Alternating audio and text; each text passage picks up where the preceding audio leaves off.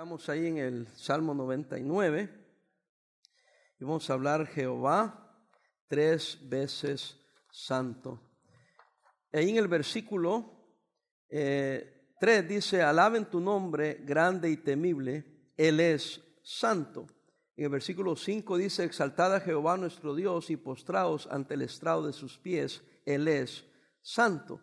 En el versículo 9 al final dice: porque Jehová nuestro Dios es santo. Entonces vemos que 3 veces en este salmo se habla de que Dios es santo.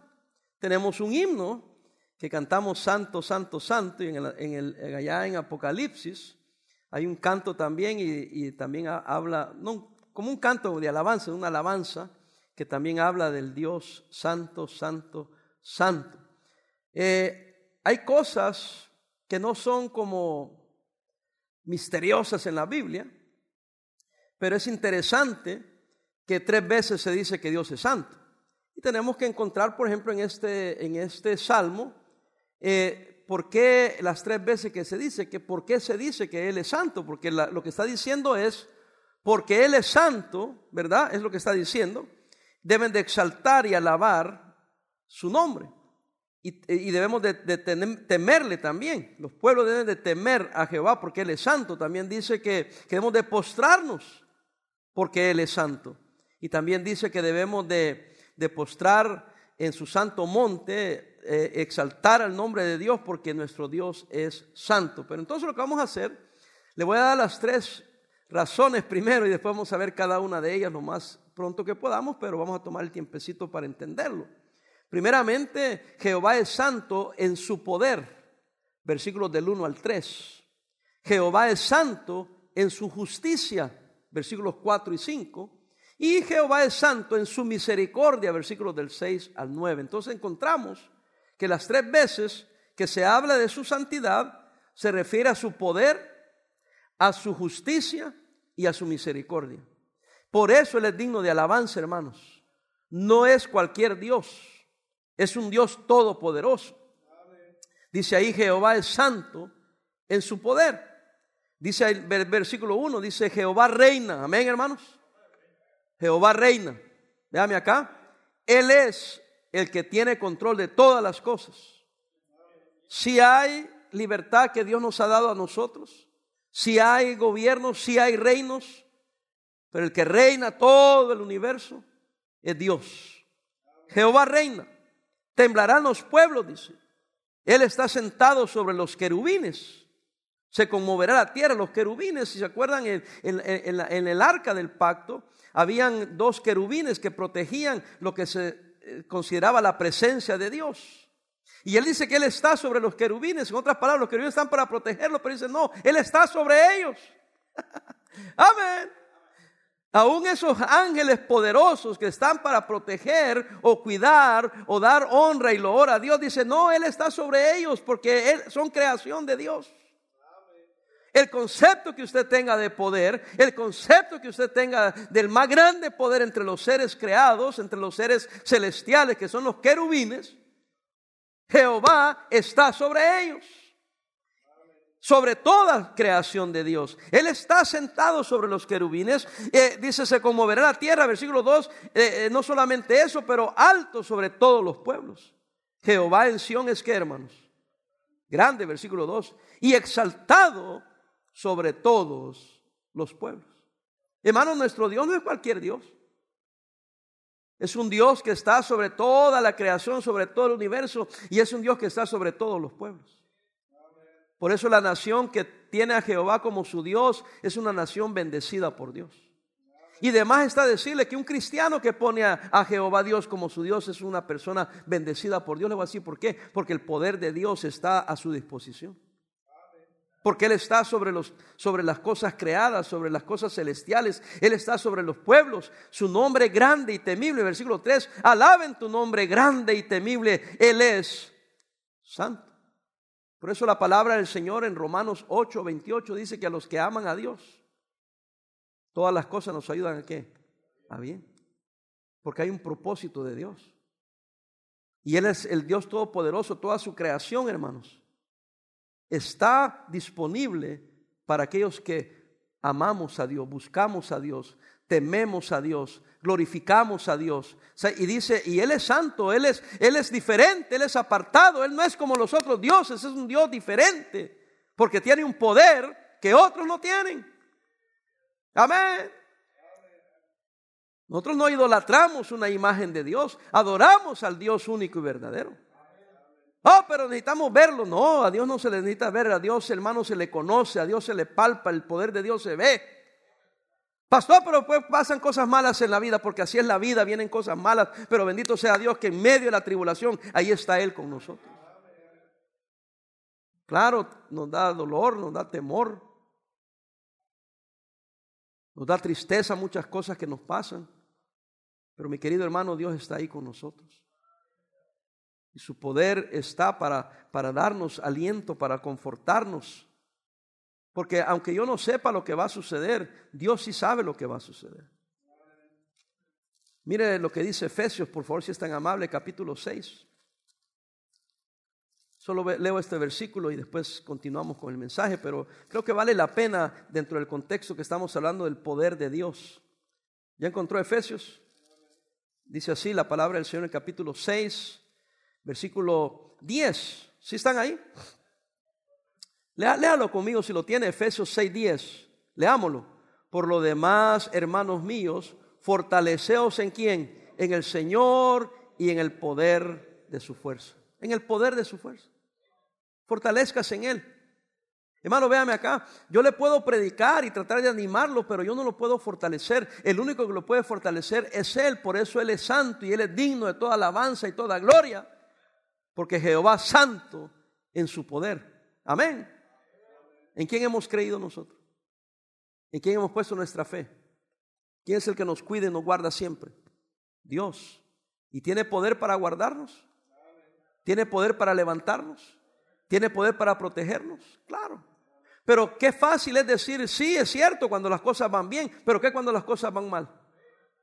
Entonces mi deber es recordarle a usted que aunque las cosas vayan mal, Él es santo y Él tiene poder y Él está con usted. Y cuando las cosas van bien, qué bueno, pero no necesito convencerlo que Dios es bueno cuando las cosas van bien. Donde necesitamos recordar es cuando las cosas van mal.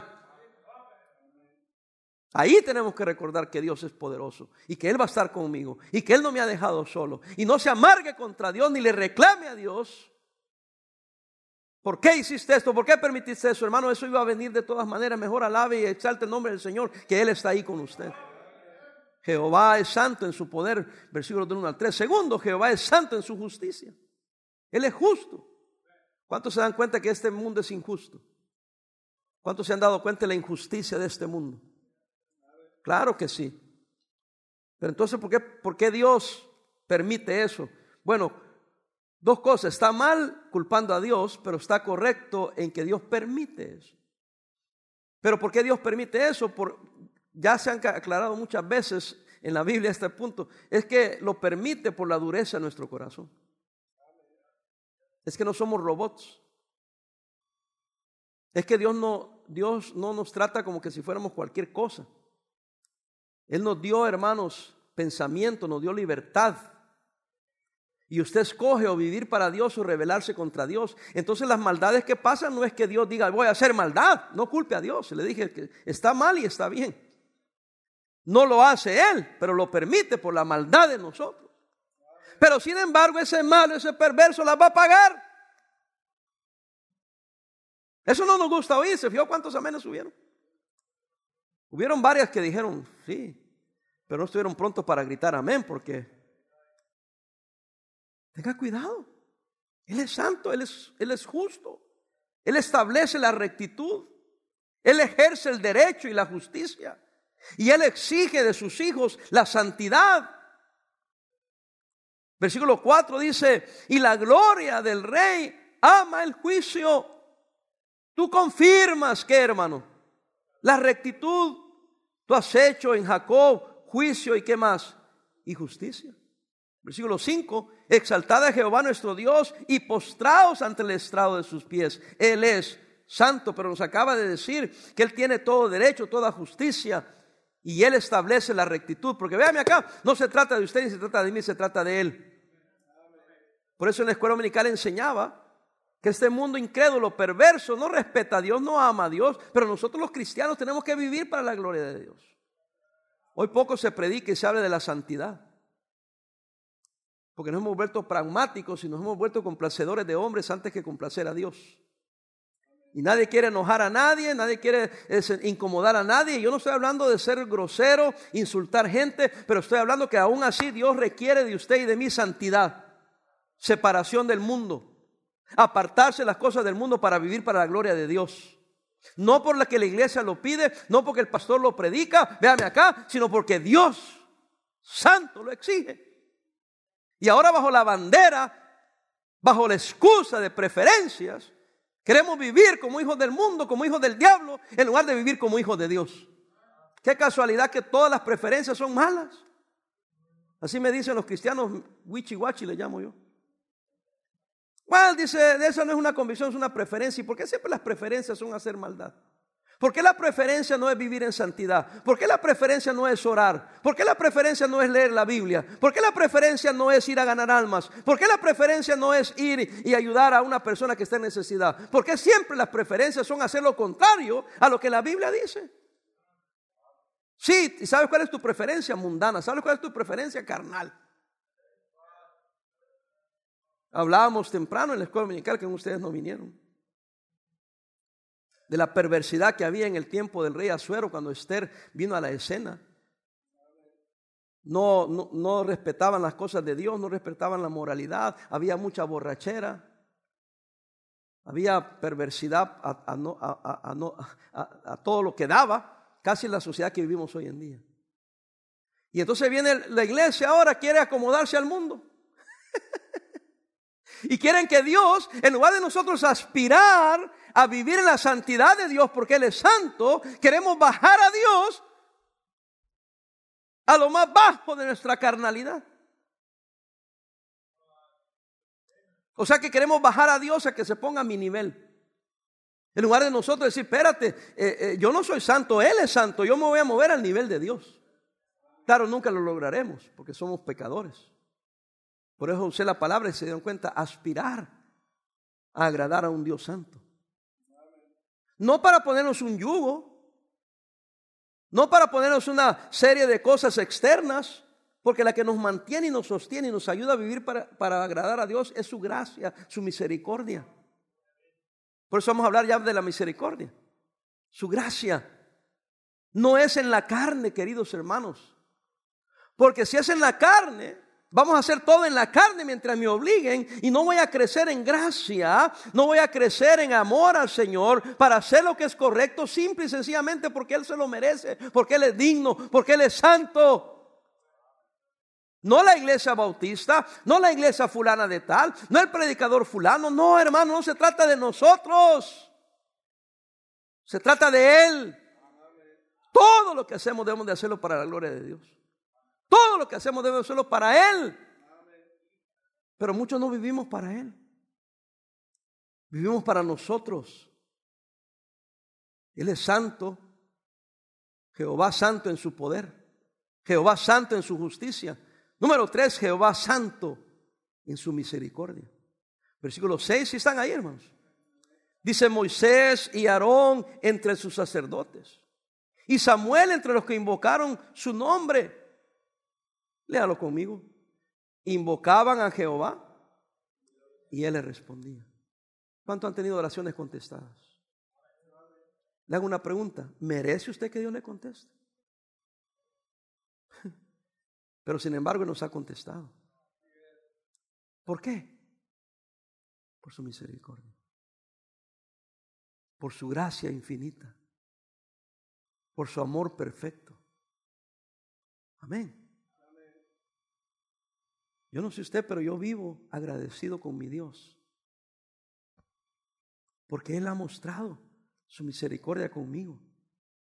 Porque ¿quién soy yo para que Él sea tan bueno conmigo? Como le dije a un pastor, le dije, hermano, no cuestionemos a Dios sobre lo que pasó y por qué pasó, sino que démosle gracias a Dios que personas mejores que nosotros, Dios se lo llevó a su presencia ¿Y sabes por qué se los llevó? Le digo, porque son mejores que nosotros. Más bien preguntémonos por qué Dios nos dejó aquí.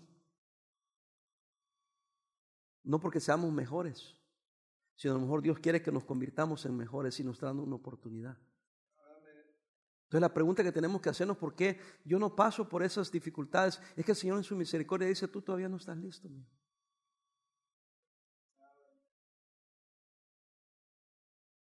Ahora, no vaya a decir erróneamente, entonces mejor no me pongo bien con Dios porque Dios me va a dejar pasar por cosas difíciles, porque si me pongo bien con Dios voy a estar listo para que venga la adversidad. ¿Sabe qué? Tenga cuidado porque van a venir de todas maneras. Yo buscaría al Señor y me sometería a su juicio, a su justicia, a su bondad, a su misericordia. Que alejarme de Dios erróneamente pensando y que después las cosas que van a pasar vinieran a pasar y yo no voy a estar cerca de Dios que me puede sostener, esté alejado de Dios. Es mejor enfrentarse a las pruebas con Dios a su lado que sin Dios a su lado. Aunque me da temor decir lo que acabo de declararlo, porque por la gracia de Dios y el amor de Dios, Él nunca se aparta de nosotros, a pesar de nosotros.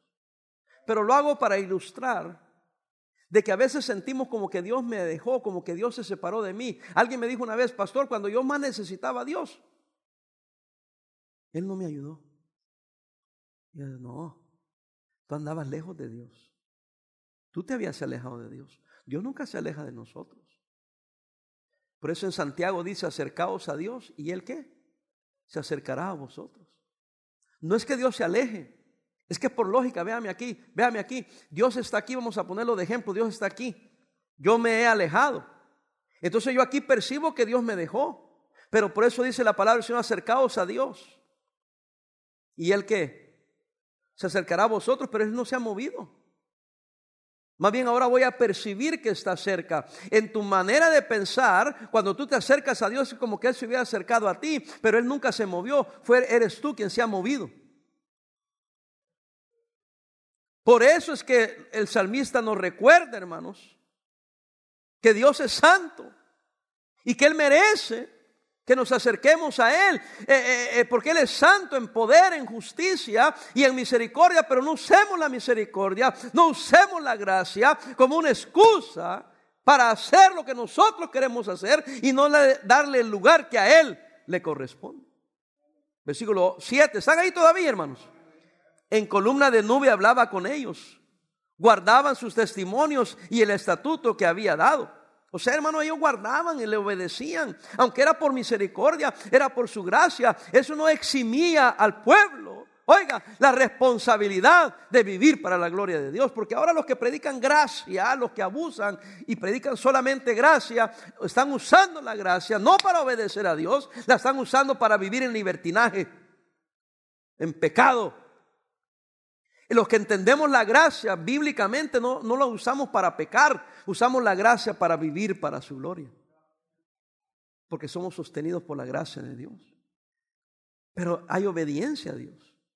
Es que, hermano, se niega a decir que, la gracia de Dios está obrando en mi corazón. Echémonos otra. No. Si la gracia de Dios está obrando en su corazón, eso lo va a alejar del pecado. ¿Por qué lo va a alejar del pecado? Porque Él es ¿qué? Santo. Entiéndalo. Dime con quién andas y te diré quién eres. El que anda entre la miel, algo se le pega. No me diga a mí que usted anda caminando con el Señor en oración, en lectura bíblica, en santidad y que es un gran mundano. Es una contradicción. Si usted ora y lee su Biblia y está sin tenerse un yugo y por obligación o porque la iglesia lo predica, no, usted en amor a Dios vive para su gloria, usted va a alejarse del pecado. No porque alguien anda detrás de usted, no porque hay una regla en la iglesia, es porque usted quiere honrar a ese Dios santo. Por eso alguien dijo, me voy a buscar una iglesia donde yo me sienta bien. Lo que estaba diciendo es, voy a buscar una iglesia donde me dejen hacer lo que yo quiero hacer. Y vaya que las hay. Ahora, yo no quiero venir a una iglesia donde se me permite todo, o donde me agarran y me cargan amarrado, tampoco. Pero quiero venir a una iglesia donde se me predique y se me enseñe la palabra de Dios. Donde se nos hable de la libertad que tenemos No para desobedecer a Dios, sino la libertad que tenemos para obedecer a Dios. Ahí sí vamos a estar siempre en contrario. Porque yo creo que la libertad que tenemos en Cristo no es para andar en el mundo. La libertad que tenemos en Cristo es para vivir para su gloria. Es que la tenemos equivocada. Muchas iglesias predican, es que debe haber libertad, sí, para pecar o libertad para obedecer a Dios. Todo depende del concepto de Dios que tengamos. ¿O crees que Dios es un descamisado? ¿O crees que Dios es de taberna, de cantina? ¿O crees que Dios es mal hablado? O sea, el concepto que usted tenga de Dios, esa va a ser su vida. Porque no se trata de agradar a los hombres, se trata de agradar a Dios. O sea, me señalo a mí de que se trata de que yo agrade a Dios, es lo que quiero decir, no que no Dios, yo no soy Dios. Que nosotros agrademos a Él. Donde quiera que esté. Donde quiera que esté. En la iglesia, fuera de la iglesia, en la casa, en vacaciones o visitando a su familia allá en Michoacán. O en Cancún. O en Hawái.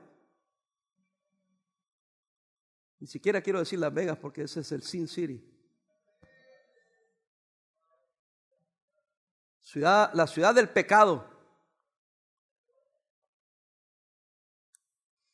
Pastor, es lo que no me gusta de usted. Ya nos va a hacer sentir mal porque vamos a Las Vegas. ¿Qué andas haciendo tú en Las Vegas? Ahí el único que debe andar en Las Vegas es el pastor Rubén Salazar ganando almas de los que trabajan en Las Vegas. Sí sabe que le llaman el Sin City, ¿no? La ciudad del pecado. Yo fui precisamente con el pastor Salazar y me dijo, vamos a ir a comer allá a Las Vegas, me dijo. Y eso le dije. Estamos ahí porque él es pastor ahí. Y dice, es que ahí está un hermano que trabaja en el restaurante y vamos a ir, es un buffet, era a mediodía. Y bien bonito Las Vegas, ¿verdad? Y me acuerdo que Wendy dijo, ay papi, mira qué bonito. Y el M&M y todo bien bonito. Y tanto que hablan mal de Las Vegas. Y el que hablaba mal de Las Vegas era yo. Y le dije, mi amor, aprende la lección.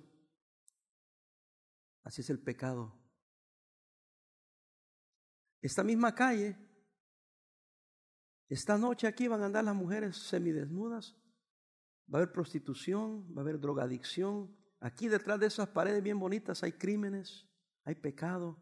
Porque así se presenta el pecado, hermoso y bonito, inocente, hasta que agarra y esclaviza a las personas. Oh. Por eso yo no voy a Las Vegas. La verdad que ni me han invitado a predicar, pero tampoco me hace falta. ¿Sí me entiende? Uno va en el avión, he pasado a Las Vegas. Qué feo. Si a mí me dicen este vuelo va a pasar a Las Vegas, yo no compro el boleto. El avión viene lleno de mujeres casi desnudas que van para el show, van a trabajar allá. Y trabajar no digo que a trabajar decentemente. Y cuando uno baja de ese aeropuerto es horrible. Algunos van a buscar parar ahí. Digo, qué feo. Qué horrible. Y ahora ir a propósito a quedarme en Las Vegas. Are you serious? On purpose, ir a Las Vegas. Que a descansar y darte unos taquitos de ojo. Y a ver lo que no debes de ver. Hermana, dígale al sinvergüenza a su marido, te invito a que vayamos a una vacación a Las Vegas. Después irá solo, mijo. Ya les arruiné las vacaciones. Oh, pastor, es que está barato. No le estoy diciendo que el pecado así es. Claro que está barato el paquete para ir, lo llevan en autobús, le dan el hotel y así hasta le dan unos 40 pesos para que gaste en las... ¿Cómo se llaman esos? Hermano Zambrano, tú sabes. Slot machines. No, sí sé, hombre. Porque así es el pecado. ¿Por qué es tan barato? Me pregunto yo. Usted debe hacerse la pregunta también. ¿Por qué lo dan tan barato? Is it worth it? ¿No estarás encaminando a tus hijos a un camino de perdición? A que vean que no hay nada malo ahí. Ya estuvo, hombre, tranquilo, misericordia quiero, dice el Señor. Y algunos van por trabajo, por convenciones, etcétera. Entonces no estoy diciendo que si usted pone el pie en Las Vegas esté en pecado y que se va a quemar. Yo fui y estoy vivo, gloria a Dios, amén. Pero estoy diciendo buscarlo como placer, estoy diciendo. Hay gente que se mueve para ir para trabajar ahí. Ese es su trabajo. Alguien tiene que trabajar en los hoteles, en la limpieza, en la cocina, en mantenimiento de vehículos, en poner luces y todo eso lo demás. Perfecto, no hay problema con eso. Hay un hermano que trabaja haciendo escenarios y todo, porque ese es su trabajo. Pero estoy hablando que alguien decida, porque no tiene que ir, simplemente ir a placer a Las Vegas. There's a problem there. Es como que yo diga que hay una cantina que da unos refrescos de piña colada tremendos. Y aquel vale $6 y aquí me lo dan a 4. Voy a ir ahí y le voy a pedir que no me le eche licor nomás, pero usted diría, pero hay un problema que el pastor esté yendo a esa cantina. Oye, pero estoy comprando piña colada sin alcohol. Y no hay pecado en tomar la piña colada, pero ¿por qué tengo que ir a ese lugar? Prefiero pagar $7, $8 en un lugar sano que ir a una cantina a comprarme una piña colada. Hermano, ¿y por qué tiene esa cerveza en el refrigerador? ¿Ya la justificó también que es una preference? Sí, la única preferencia que tiene es qué marca usas, ingrato. Porque no debería haber en el refrigerador de un cristiano una botella de cerveza. No debería haber una botella de vodka, de licor, aunque se la haya regalado su patrón. A nosotros, cuando yo trabajaba en los seculares, nos regalaban una botella. Yo la agarraba y le decía, hey, Brother Molinsky, John Molinsky, do you want this? Because I don't want it. How come you don't want it? You know how expensive that is? I don't care how expensive that is. I don't want it. Pero ya que tú eres un borracho, toma. Yo no me la llevaba solo porque era bien bonita la presentación y porque me la dio mi patrón en la Navidad. Yo le decía, no, a mí dame un refresco, a mí dame una Coca-Cola. Y ahora la Coca-Cola es pecado. Bueno, dejemos el punto. Creo que sí me entiende el punto, ¿no? Es la inclinación el que es el problema. Que nuestra inclinación como cristianos no debe ser hacia el pecado, y no es por lo que yo acabo de predicar. Porque va a faltar alguno que va a hacer un comentario ahí. No es lo que yo acabo de predicar, señores. Se trata no de mí ni lo que yo prediqué, se trata del Dios Santo. ¿Qué concepto tiene usted de Dios? Y así va a reflejar su vida. Nosotros no somos luz, Él es luz. Pero la única luz que los incrédulos van a ver es usted y a mí. ¿Qué ven en nosotros? ¿Qué actitud tenemos? Y no estamos hablando de perfección porque no somos perfectos. Él es santo en su poder que nos sostiene. Él es santo en su justicia porque nada va a quedar así nomás. Y Él es santo en su misericordia, que si no fuera por la misericordia de Dios, ninguno de nosotros estaría contando el cuento. Claro, es por su gracia, por su misericordia, por su amor. Pero lo que estoy hablando es que aún la gracia, el amor y misericordia debería guiarnos a vivir más para hacer su voluntad. Versículo 8, ¿sí estamos todavía? Ellos guardaban sus testimonios. Dice, en columna de nube hablaba con ellos, versículo 7, guardaban sus testimonios y el estatuto que les había, ¿qué? Dado. Hermanos, la gracia y misericordia no era para desobedecer a Dios, sino para obedecer a Dios. Versículo 8, Jehová, Dios nuestro, tú le respondías, les fuiste un Dios, ¿qué? Perdonador. Hermanos, ¿Dios perdona, sí o no? Ahora, contésteme usted la pregunta, así plena. ¿Solo porque Dios me perdona voy a ir a pecar? Digo, honestamente, seamos honestos, quítese la máscara. Dios es perdonador. Yo soy el primero en decirle, Dios perdona, punto. Pero solo porque Él perdona voy a ir a pecar. Ok, estaría correcto, voy a ir exageradamente. Bueno, no hay tanto. Voy a ir y tengo ganas de echarme un vinito rojo. Y me la voy a poner, pero bien machín. Al cabo que voy a pedir perdón a Dios. Y como Él es amor, me tiene que perdonar. ¿Estaría correcto, hermano? ¿Estaría correcto? Yo creo que no, perdóneme, yo no soy legalista, pero I don't think so. Como que no, ¿verdad? Diferente es que usted es un alcohólico, porque yo no. Y que usted pues está viviendo para el Señor, haciendo su voluntad. Y un día se fue con el compadre y el compadre se sacó un vino y lo forzó y le dijo no lo forzó, pero lo persuadió y lo estaba hostigando. Y usted, cállate, y se le echa así.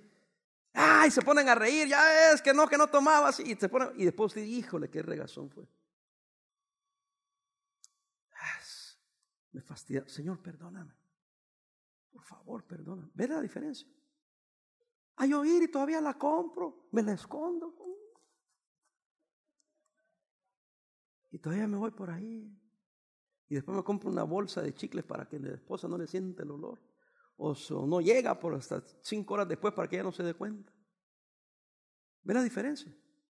Sí, Él perdona, pero no sea sinvergüenza.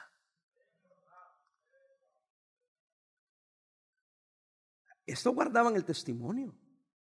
Estos decían que era un Dios que verdaderamente les perdonaba, pero se les olvida esta parte. El 8 me encanta.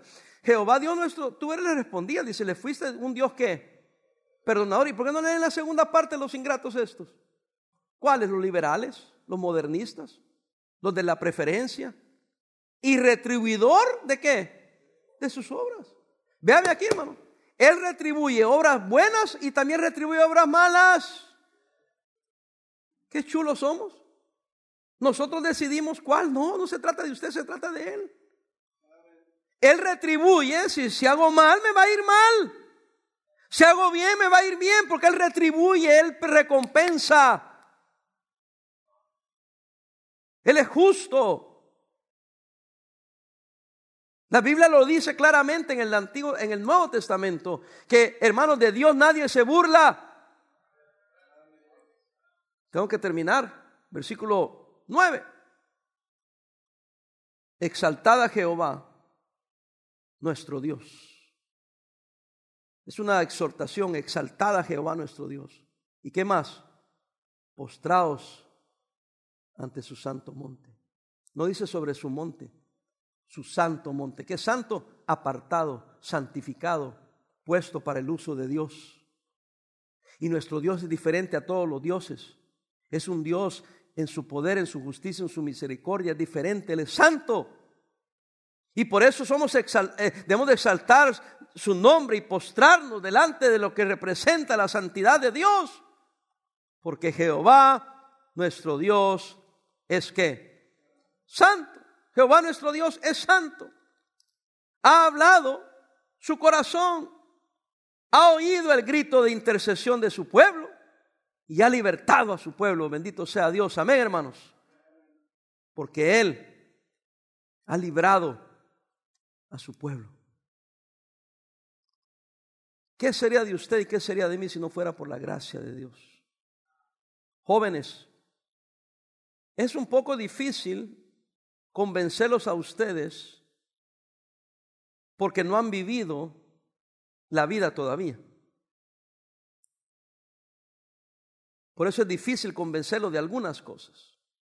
No creo que no sean capaces, pero nosotros que hemos vivido,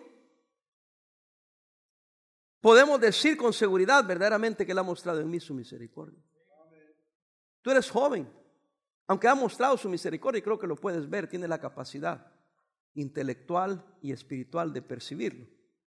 Pero no tienes la experiencia de decir verdaderamente que Dios ha sido bueno conmigo. Muchos de ustedes, Dios ha sido tan bueno y ni siquiera lo sabes.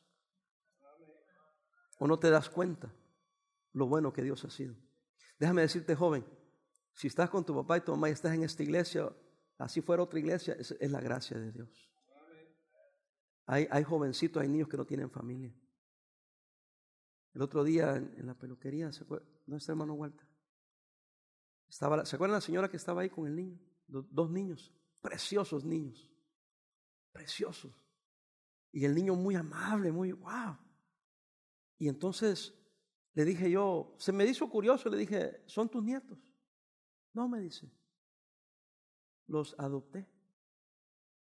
¿Cómo? Sí, ellos 2 son hermanos, dice, y ya me dieron a la niña, creo. Y dijo, es que se los quitaron a su mamá. Y ya le quitaron a la niña también y me los dieron a mí. Yo los estoy criando, tengo no sé cuántos años con ellos. Wow, le dije, usted ha hecho buen trabajo. Hasta le dije a mi esposa, A mí me encantaría tomar un niño así. De veras. Que no tiene hogar, no tiene papá, no tiene mamá. Son parte de un sistema. Y aquí hubo una señora, hasta donde yo sé, no es cristiana, pero tiene un amor. Y no sé qué le dijo el niño, que no entendió un concepto. Y la señora le dijo, no, hijo, no, don't use that, porque yo soy una adulta y lo que me dijiste no es lo que tú es. Y le enseñó. Y le dijo, ok, dice, disculpa. Y dije, qué bonito.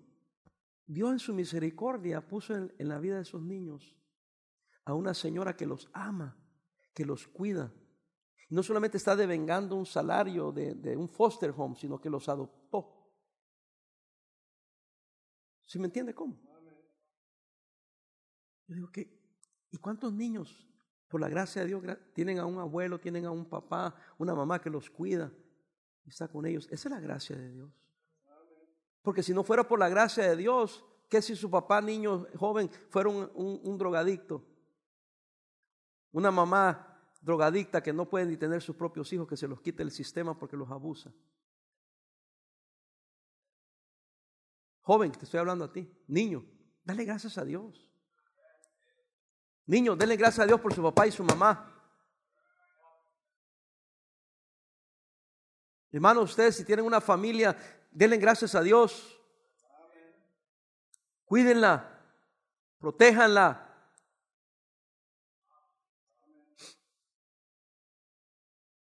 Porque Él merece nuestra alabanza, merece que hablemos bien de Él.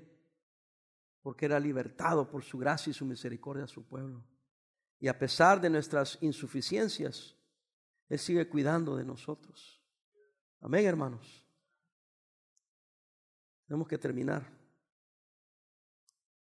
Regresemos al Salmo 99.